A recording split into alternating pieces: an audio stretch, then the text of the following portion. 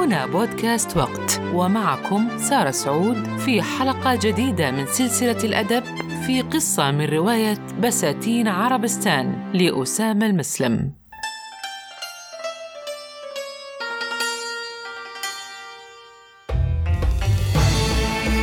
من أرض الصحراء والرمال المتحركة سيطرت قوى السحر على شبه الجزيرة العربية، واشتد بأس سحرتها المتمرسون العتاة على أجواء أقاليمها الخمسة.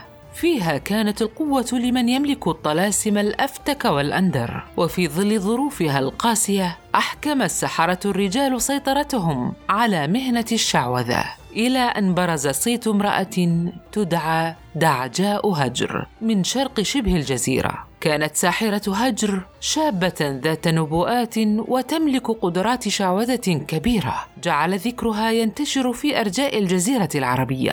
كانت تخدم حاكم هجر الذي استعان بها للقضاء على الخصوم والتصدي للأعداء من سحرة الأقاليم الأخرى وبلاد فارس. في هذه الحلقة الفانتازية سنحكي لكم قصة دعجاء بنت وصبان.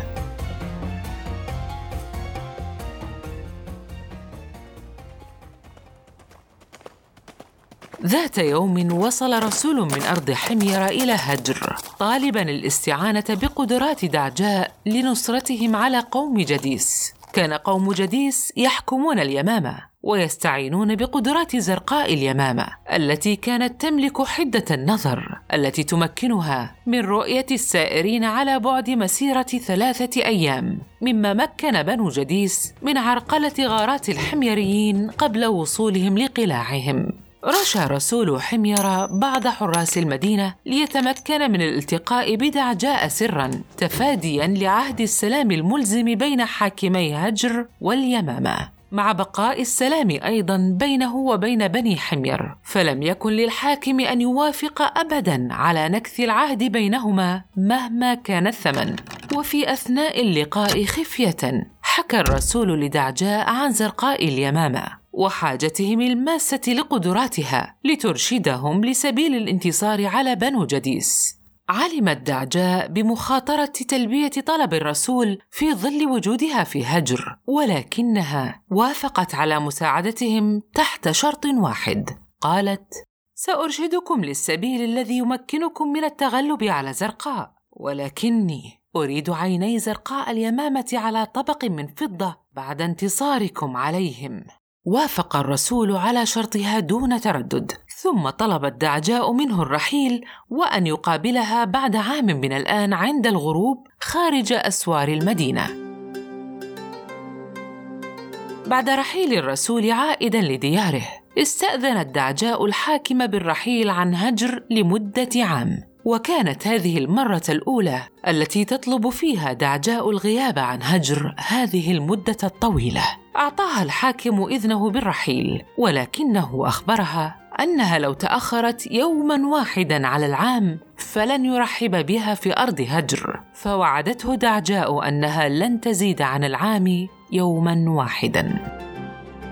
خرجت دعجاء من القصر وامتطت جوادها الذي أعدته للرحيل، وخرجت من هجر متوجهة لأرض اليمامة. بعد أيام من المسير وصلت لوجهتها، وعند حلول الليل تجاوزت أسوار المدينة بسهولة باستخدام طلاسمها. ظلت دعجاء تراقب أسواق اليمامة وتنتظر ظهور زرقاء، وعندما رأتها ذات يوم وجدتها امرأة كبيرة في السن ناهزت 80 من العمر، وتسكن وحدها في منزلها مع حراسة ملازمة لها. احتالت دعجاء على زرقاء بمظهر فتاة متسولة لتتمكن من التقرب منها واستمالة قلبها، لتتخذ منها خادمة لها تعاونها في قضاء حوائجها. وبعد نجاح خطة دعجاء عملت على إظهار أمانتها وكسب ثقة سيدتها زرقاء يوماً بعد يوم. ومع مرور الأيام والشهور انتقلت دعجاء للمرحلة التالية من خطتها، فقللت عدد الزوار لمنزل سيدتها بحجة أنها تعاني الشيخوخة. وخلال ذلك انتشرت الشائعات في السوق عن معاناة زرقاء وتدهور صحتها يوماً بعد يوم. أشفق الناس على زرقاء وأخذوا يدعون لها بالشفاء، ولم تعد زرقاء تخرج للناس كما كانت في السابق بسبب تلبية دعجاء لكل طلباتها وقضاء جميع أمور يومها، وكل ذلك كان يحدث دون علم زرقاء. وعندما تخرج دعجاء ويسألها الناس عن زرقاء كانت تقول ما زالت على حالها، فهي تفقد التركيز يوما بعد يوم، وأصبحت هذه الأيام تهذي بأمور غير صحيحة، وأصبحت ترى وتتكلم عن أمور لا وجود لها، أدعو لها بالشفاء. وفي صباح أحد الأيام قررت دعجاء الخروج بحثاً عن المكان الذي يقيم فيه قائد الجيش، وعندما حددت موقعه طلبت الإذن بالدخول عليه، فدخلت ودار بينهما حديث حول أن سيدتها أرسلتها لتخبره بأنها رصدت اليوم مجموعة من الغزاة قادمين من الغرب باتجاه المدينة، وهم على بعد أيام من اليمامة. في اليوم التالي توجه قائد الجيش إلى منزل زرقاء وطرق الباب، ففتحت دعجاء واستقبلته وطلب منها مناداة سيدتها للحديث معها، فاعتذرت من قائد الجيش بعدم قدرة سيدتها على ملاقاته بسبب مرضها. وقف قائد الجيش بغضب مستعدا للرحيل وقال لقد كنت أتوقع حلول هذا اليوم، لقد كان ما يقوله الناس صحيحا، يبدو أن الغزاة الذين شاهدتهم سيدتك كانوا في رأسها الخرف، لقد خرجنا بالأمس في الصحراء نبحث عن سراب. خرج بعدها قائد الجيش من المنزل غاضبا تاركا وراءه دعجاء مبتسمة. وبعد أيام بدأ الناس يتحدثون عما حدث، وأخذت دعجاء تشرح لمن يسألها كيف أن الشيخوخة تمكنت من سيدتها. وعندما تيقنت أن الناس فقدوا الثقة بزرقاء قررت توديع سيدتها والرحيل عن اليمامة، فمهلة حاكم هجر لها قد شارفت على الانتهاء. جمعت حاجياتها وواعدت قافلة استعداداً للرحيل. توجهت دعجاء لبوابة المدينة وركبت مع القافلة المتوجهة لهجر. سارت القافلة بضعة أيام في اتجاه الشرق، وكانت القافلة مكونة من فرس تركبها دعجاء و3 جمال مزودة بالمؤن يقودها بعض العبيد. كانت القافلة تسير بعجالة، حيث أن دعجاء كانت تملك وقتاً محدوداً لبلوغ هجر. وعندما انتصف بهم الطريق سمعت صوتاً يأتيها من الخلف يقول توقفوا توقفوا. وقبل أن تلتفت دعجاء لمصدر الصوت أصيبت الفرس التي كانت تمتطيها بسهم، مما أدى لوقوعها ووقوع دعجاء على رأسها وفقدانها للوعي.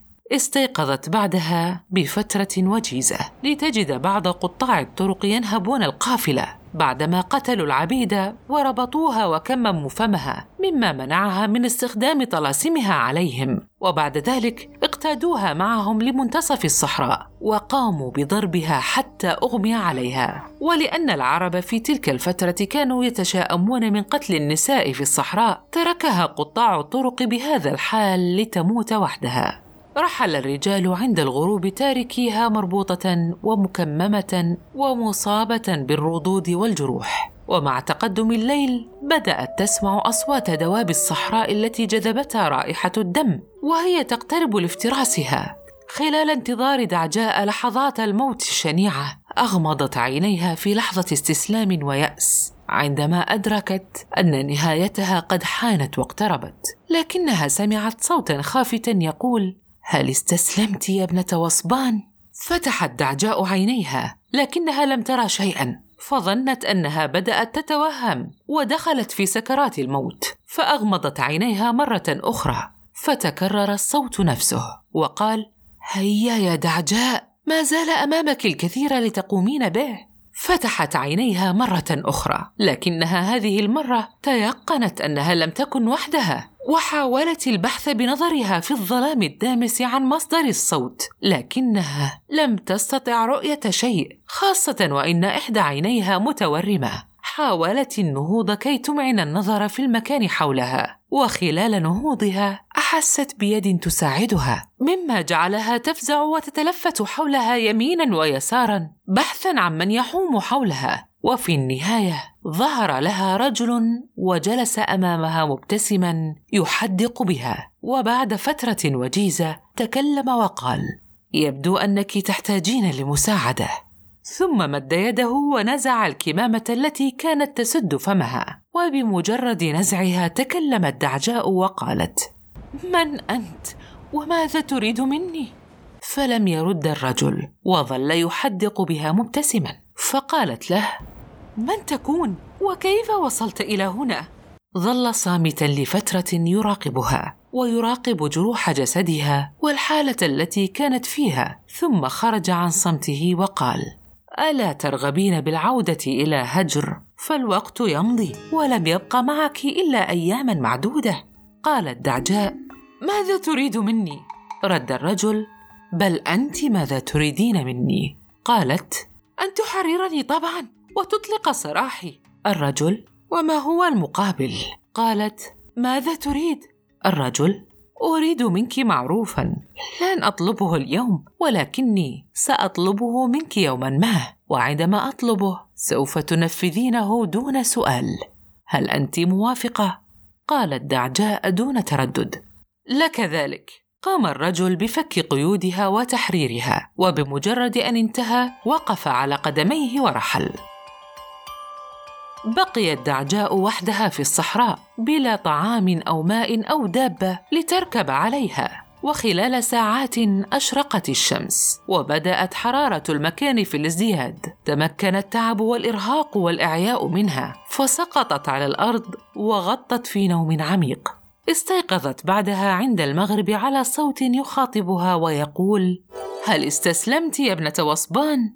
فتحت دعجاء عينيها لتجد الشخص نفسه الذي حررها ليلة البارحة يجلس أمامها مبتسما ويقول: هيا يا دعجاء، ما زال أمامك الكثير لتقومي به.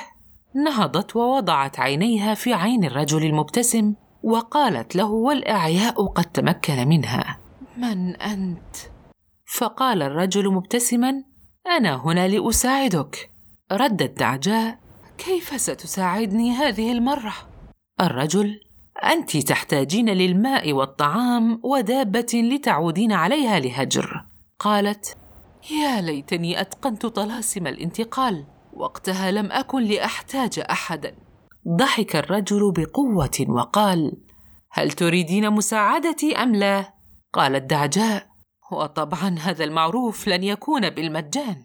الرجل: سيكون المقابل معروفاً آخر أطلبه منك عندما أشاء. فقالت: لك ذلك. أشار الرجل بإصبعه للأفق وقال: امشي في هذا الطريق مسيرة نصف يوم يا ابنة وصبان، وستجدين واحة من النخيل وفيها فرس بيضاء، اشربي من مائها وكلي من بلحها وامتطي الفرس وعودي لهجر.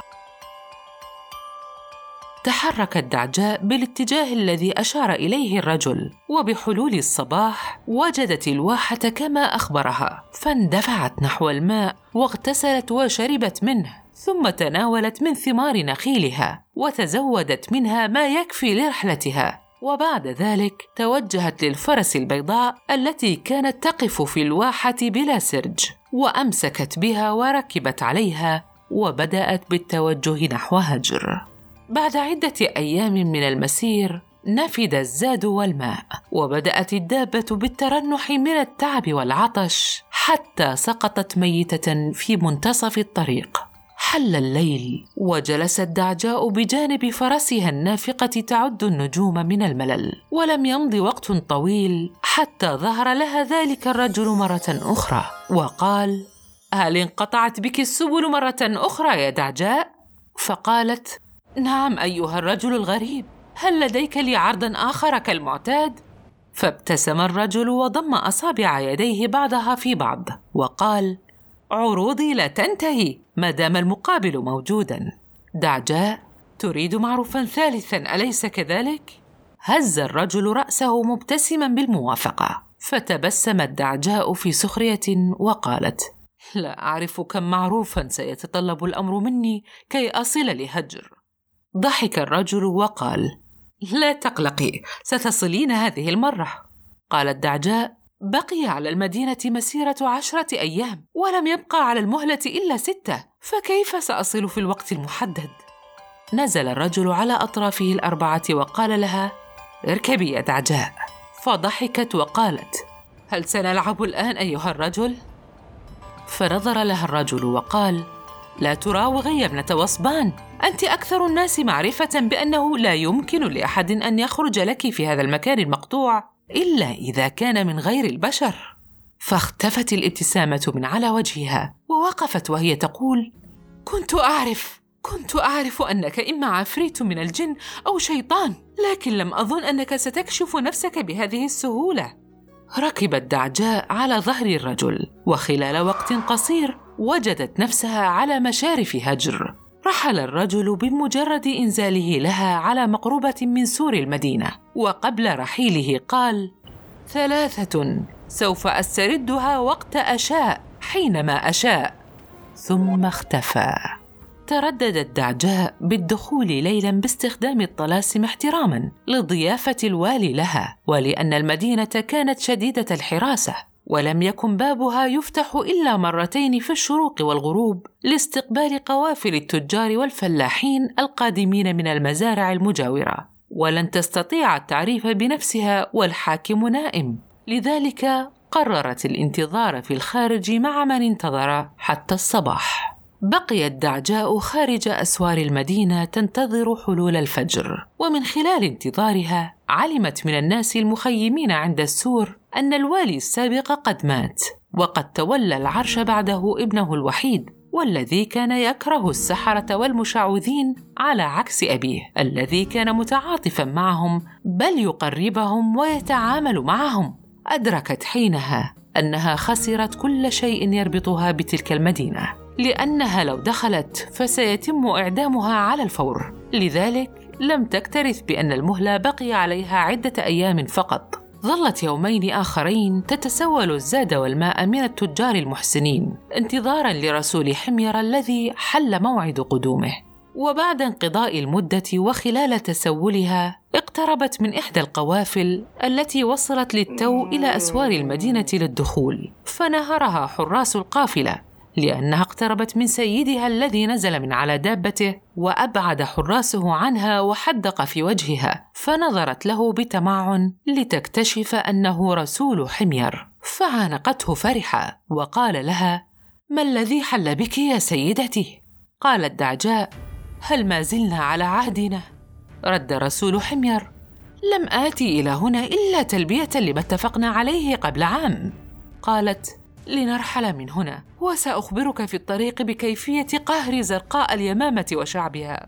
رحل رسول حمير متوجها لدياره في الجنوب، وأخذ معه دعجاء التي حكت له في الطريق تفاصيل التغلب على قدرات زرقاء، وكيف أنها جعلتها محل شك عند شعبها، وكيف أنهم يجب أن يتحركوا ليلاً فقط مستعينين بأشجار للاختباء خلفها كي لا تراهم. وعندما وصلت القافلة لمضارب بني حمير هرع الرسول لزعيمهم وأخبره بكل شيء، والذي بدوره وجه جيشه بقطع الأشجار المحيطة بهم واستخدامها للهجوم على بني جديس في اليمامة. تحركت جيوش بني حمير، وقبل رحيل آخر فيلق قال زعيم العشيرة لدعجاء: كيف يمكننا مكافأتك يا دعجاء على صنيعك؟ دعجاء وهي تراقب الحشود الراحلة: عيناها على طبق من فضة. قال: عينا من؟ ردت دعجاء: عينا الزرقاء. فقال زعيم عشيرة حمير: لك ذلك.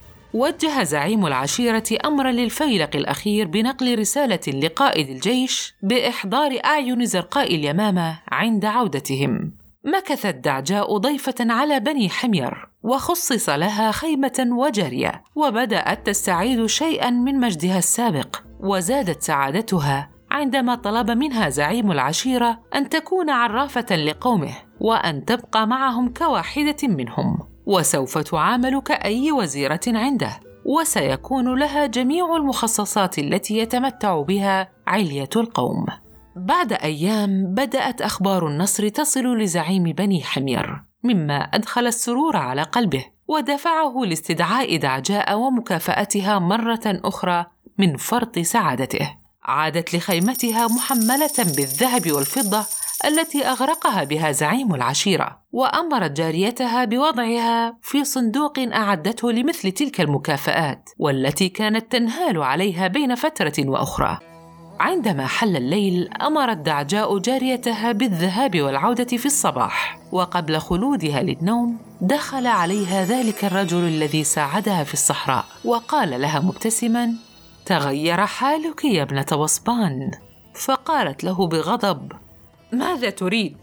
الرجل مبتسماً: معروفي الأول. ردت دعجاء: أمامك هذا الصندوق، خذ منه ما تشاء، وما يكفي كل معروف أدين به لك. فضحك الرجل بقوة وقال: وما حاجتي بالمال يا ابنة وصبان؟ قالت: ماذا تريد إذن؟ فمد الرجل لها خنجراً وقال: أريد هذا الخنجر في قلب زعيم العشيرة الليلة. فصرخت دعجاء في الرجل وقالت: هل جننت؟ لن أفعل ذلك أبداً. قال الرجل: لا تفعلي، وسيحق لي نزع روحك وتخليدها في عذاب لا ينتهي. سكتت دعجاء التي كانت تؤمن أن من يقطع عهداً مع شيطان ولا يوفيه ينكل به في عالمهم أبداً، في حياته وبعد مماته. لذا أخذت الخنجر من يده وقالت بوجه عابس: لك معروفك يا شيطان. خرجت بعدها من خيمتها متوجهة لخيمة زعيم العشيرة المحروسة، ولأن الحراس كانوا يثقون بها لم يشهروا أسلحتهم في وجهها، مما أعطاها فرصة لقراءة طلاسمها عليهم وقتلهم. دخلت دعجاء الخيمة لتجد الزعيم نائما في فراشه ومعه 3 جاريات. لم تتردد وغرست الخنجر في قلبه، فصرخ الزعيم وأيقظ من كان يشاركه فراشه، واللاتي بدورهن بدأن بالصراخ والخروج من الخيمة هاربات. نظر الزعيم لها قبل أن يلفظ أنفاسه الأخيرة وقال: لماذا غدرت بي؟ فقالت له وهي تسحب الخنجر من قلبه والدمع في عينيها: لماذا وثقت أنت بي؟ خرجت دعجاء من الخيمة مسرعة قبل وصول بقية الحراس، وركبت جواد زعيم العشيرة والذي كان أسرع الخيل وأجودها، وهمت بالهروب بلا وجهة مبتعدة عن مضارب حمير، واستمرت بالمسير بسرعة وبلا توقف حتى بدأت الشمس بالشروق. ولعلمها أن جنود بنو حمير لم يعلموا في أي اتجاه توجهت دفعها ذلك للتخفيف من سرعتها بالرغم من أن جوادها لم يتعب. واصلت دعجاء المسير تحت لهيب الشمس حتى رأت شيئاً مقبلاً عليها من بعيد، وعند اقترابه منها أدركت أنه رجل يمتطي بعيراً ويسير على مهله، فلم تعطه أي انتباه وواصلت طريقها. لكنها عندما تقاطعت معه قال لها: جوادك جميل يا سيدة. فلم ترد عليه وواصلت المسير. بعد مسيرة يوم وجدت دعجاء نفسها عند مشارف مدينة غريبة، كانت كبيرة وذات سور عال، لكنها بلا حراس على أبوابها، فدخلت فيها بحثاً عن الماء والزاد لها وللجواد. وجدت كل ما كانت تبحث عنه، لكنها كانت مرتابة، فالمدينة لم تبدو مهجورة، ودكاكين الغذاء والدواء عامرة، وبضائعها ليست فاسدة. كانت مدينة كأي مدينة، لكنها لم تكن مأهولة بالسكان. حل الليل، فقررت دعجاء المبيت في أحد المنازل حيث أنها لم تكن مسكونة. ربطت الجواد في مقدمة منزل من المنازل، ودخلت إحدى الغرف واستلقت لتنام. لم يمض على نومها ساعة حتى استيقظت على أصوات مجموعة كبيرة من الناس يتحدثون ويتحركون في شوارع المدينة، فخرجت لتجد المدينة وقد دبت فيها الحياة، والأسواق مكتظة بالناس وكأنهم خرجوا من تحت الأرض. تركت المنزل وحلت وثاق جوادها وامتطته، وبدأت تتجول مبهورة لحال تلك المدينة الذي انقلب فجأة. وما زاد من ريبتها أن الناس كانوا يتحدثون ويضحكون مع بعضهم بعضاً، لكن عندما كانوا يوجهون أنظارهم نحوها كانوا يتجهمون ويحدقون بها حتى تخرج من نطاق نظرهم. استمرت دعجاء بالسير بالجواد في أرجاء المدينة المكتظة ببطء، وكانت مستغربة مما تراه، فالمدينة أصبحت حية وكأن احتفالاً قد أقيم فيها، حتى اقترب منها فتى صغير وأمسك بلجام الجواد وأوقفه وقال: كوني لنا أو كوني حولنا. سحب الفتى اللجام بقوة شديدة، أسقطتها من على ظهر الجواد وأسقطت الجواد أرضاً، وبدأ بالصراخ بصوت عال جداً دفعها لإغلاق أذنيها من شدته، وكان يقول: كوني لنا أو كوني حولنا. وخلال دقائق تجمهر الناس حولها وهي واقعة على الأرض، وبدأوا بالصراخ بالجملة نفسها وبالقوة نفسها، حتى فقدت دعجاء وعيها من هول الموقف. استيقظت في الصباح لتجد نفسها في منتصف المدينة، حيث وقعت وجوادها بجانبها يتناول قطعة من العشب نمت في زوايا أحد المنازل. التفتت يميناً ويساراً فلم تجد الناس الذين اكتظت المدينة بهم في الليلة الفائتة. نهضت بسرعة وامتطت الجواد وتوجهت نحو البوابة للهروب من ذلك المكان. قبل وصولها للبوابة التي كانت بلا باب، دخل مجموعة من الجنود كان عددهم يقدر ب50 رجلاً، وكان معهم ذلك الرجل الذي تقاطع معها في الطريق، والذي أشار بإصبعه نحوها وقال: ألم أخبركم أني رأيت جواد زعيم قبيلتكم؟ هاجم الحراس عليها، فسحبت لجام جوادها وعادت أدراجها لوسط المدينة. طاردها بعض الجنود في أرجاء المدينة الفارغة، بينما وقفت مجموعة أخرى منهم أمام بوابتها الوحيدة لمنع دعجاء من الهرب. استمر البحث عنها، ولم يلحظوا أنها تخلت عن جوادها واختبأت في أحد المنازل. استمر البحث لساعات، وكان قائد المجموعة يصرخ خلال البحث ويقول: مهما فعلت فسوف نجدك ونقتص منك لما فعلته بزعيمنا. بقيت دعجاء مختبئة ومتوارية عن الأنظار في ذلك المنزل حتى الليل، فقام الجنود بإشعال النار وطبخ عشائهم في نية لعدم الرحيل حتى يجدوها. عندما حل الليل لم تفكر دعجاء بالحراس، بل بدأت تفكر بالذين ظهروا لها ليلة أمس، وبدأت بالتساؤل عما إذا كانوا سيظهرون هذه الليلة مرة أخرى. لم يمض وقت طويل على تساؤلها حتى سمعت أصوات الناس والجماهير التي بدأت بالخروج من المنازل متوجهة للسوق، مما دفع الحراس لاعتراضهم، لكنها لم تكن سوى دقائق حتى بدأت الجموع بالصراخ والعويل على الجنود الذين أشهروا أسلحتهم لمقاومتهم، لكن الجنود تبيد في لحظات.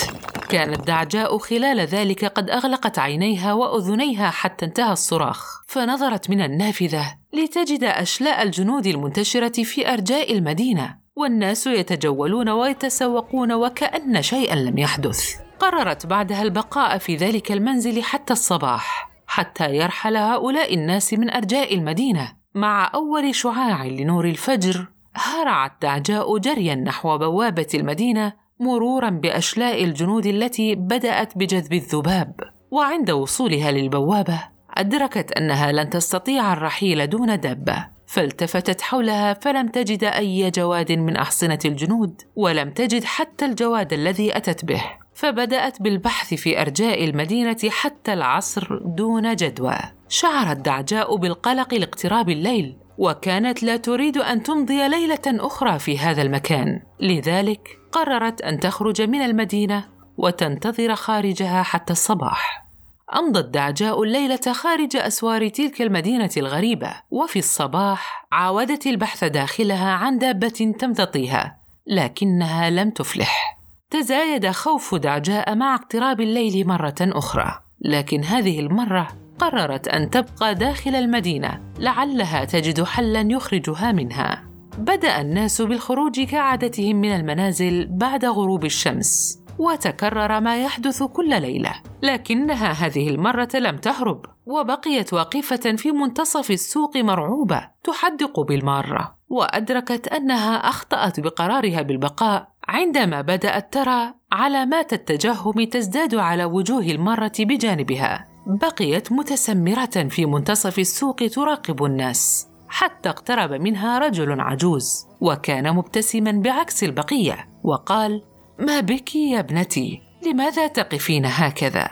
لم ترد عليه، بل ظلت تحدق به والخوف ظاهر على وجهها بوضوح، حتى تكلم مرة أخرى وقال: هل تريدين أن تشتري شيئا من السوق؟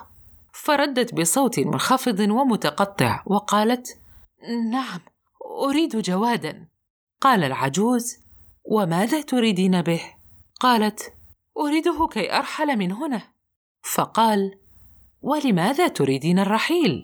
سكتت ولم ترد، واستمرت بالتحديق به والخوف يعتريها، حتى قال لها: لا بأس لا بأس، تعالي معي. وضع العجوز يده التي كانت باردة كالثلج على كتفها المكشوف وقال: تعالي معي. سارت دعجاء معه وهي في حالة من الرهبة وقلة الحيلة، وقادها حتى وصل لأحد المنازل وقال لها: باتي الليلة هنا، وعندما تستيقظين ستجدين الجواد أمام المنزل في الصباح. توجهت دعجاء لشرفة المنزل، وقبل رحيل العجوز استجمعت قواها وسألته: ما هذه المدينة؟ رد العجوز: مكان لا تنتمين له، ارحلي بحلول الفجر ولا تعودي هنا أبداً. اختفى بعدها بين جموع الناس، وفعلاً وكما وعدها العجوز، وجدت دعجاء جواداً أسوداً أمام شرفة المنزل في صباح اليوم التالي، فركبته وخرجت من المدينة مسرعة، وما أن تجاوزت أسوار المدينة حتى ظهر لها ذلك الرجل الشيطان وأوقفها وقال: إلى أين يا ابنة وصبان؟ دعجاء وهي تسحب لجام جوادها للتوقف: ابتعد عن طريقي، يكفيني ما أصابني بسببك يا شيطان. قال الرجل مبتسماً: ما زلت تدينين لي بمعروفين. ردت دعجاء: اتركني أصل لأقرب مدينة وخذ ما تشاء. قال: أريد المعروف الثاني الآن. قالت دعجاء: وما هو هذا المعروف؟ الرجل مبتسماً: أريد هذا الجواد الأسود الجميل. فصرخت فيه وقالت: هل أنت مجنون؟ كيف سأخرج من هنا؟ قال: لا شأن لي بك، أعطني الجواد أو سيصيبك سخطي. نزلت دعجاء من على ظهر الجواد وهي تتذمر وتلعن ذلك الشيطان، وسارت عائدة باتجاه المدينة. بعد أن دخلت للمدينة مرة أخرى، توجهت للمنزل الذي أخذها له العجوز في الليلة الماضية وباتت هناك. استيقظت في الليل على أصوات الناس التي بدأت تعتادها، وظلت تنظر من النافذة للناس المتجولين في السوق وهي تبكي بهدوء.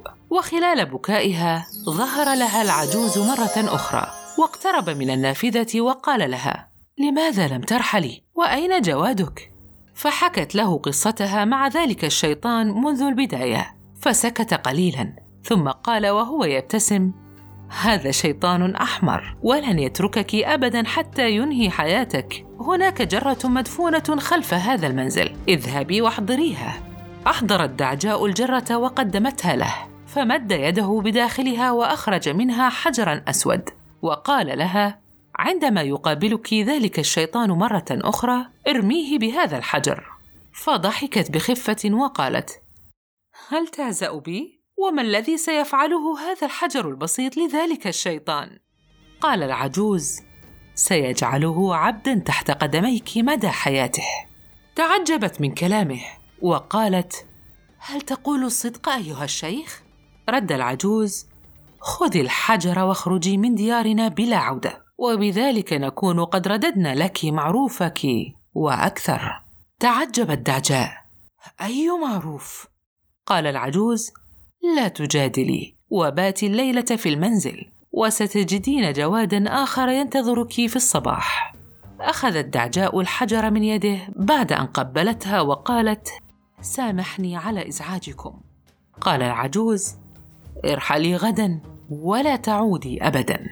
باتت دعجاء تلك الليلة في المدينة، وعندما استيقظت في الصباح وجدت الجواد كما أخبرها العجوز، فامتطته لخارج المدينة، حيث ظهر لها الشيطان الأحمر مرة أخرى متشكلاً بهيئة ذلك الرجل، وقال مبتسماً: جواد جميل يا دعجاء. قالت دعجاء: لماذا لم تناديني بابنة وصبان كما تفعل دائماً؟ رد الشيطان الأحمر: لأن اليوم سيكون آخر لقاء بيننا، وسوف أحصل على معروفي الثالث والأخير. قالت: هل تقصد هذا الجواد؟ قال الشيطان الأحمر: لا، المعروف الأخير هو حياتك. ردت دعجاء وهي تبتسم وتقلب الحجر الأسود في يدها: كان يجب أن أعرف أن الشياطين ليس محل ثقة. غضب الشيطان الأحمر وصرخ فيها وقال: لقد حكمت على نفسك بالهلاك منذ أول يوم وافقت فيه على قبول مساعدتي. وخلال صراخ الشيطان الأحمر تحول من هيئته البشرية إلى شيطان من نار، كان جسده مشتعلاً وفمه ينفخ اللهب. لم تنتظر دعجاء تحركه ورمته بالحجر بكل قوتها، وبمجرد أن أصابه انطفأت ناره وبدأ بالبكاء كالطفل. نزلت دعجاء عن صهوة جوادها واقتربت من الشيطان الذي تقوقع على الأرض وبدأ في البكاء، وقالت له: ما بك؟ ألن تقتلني؟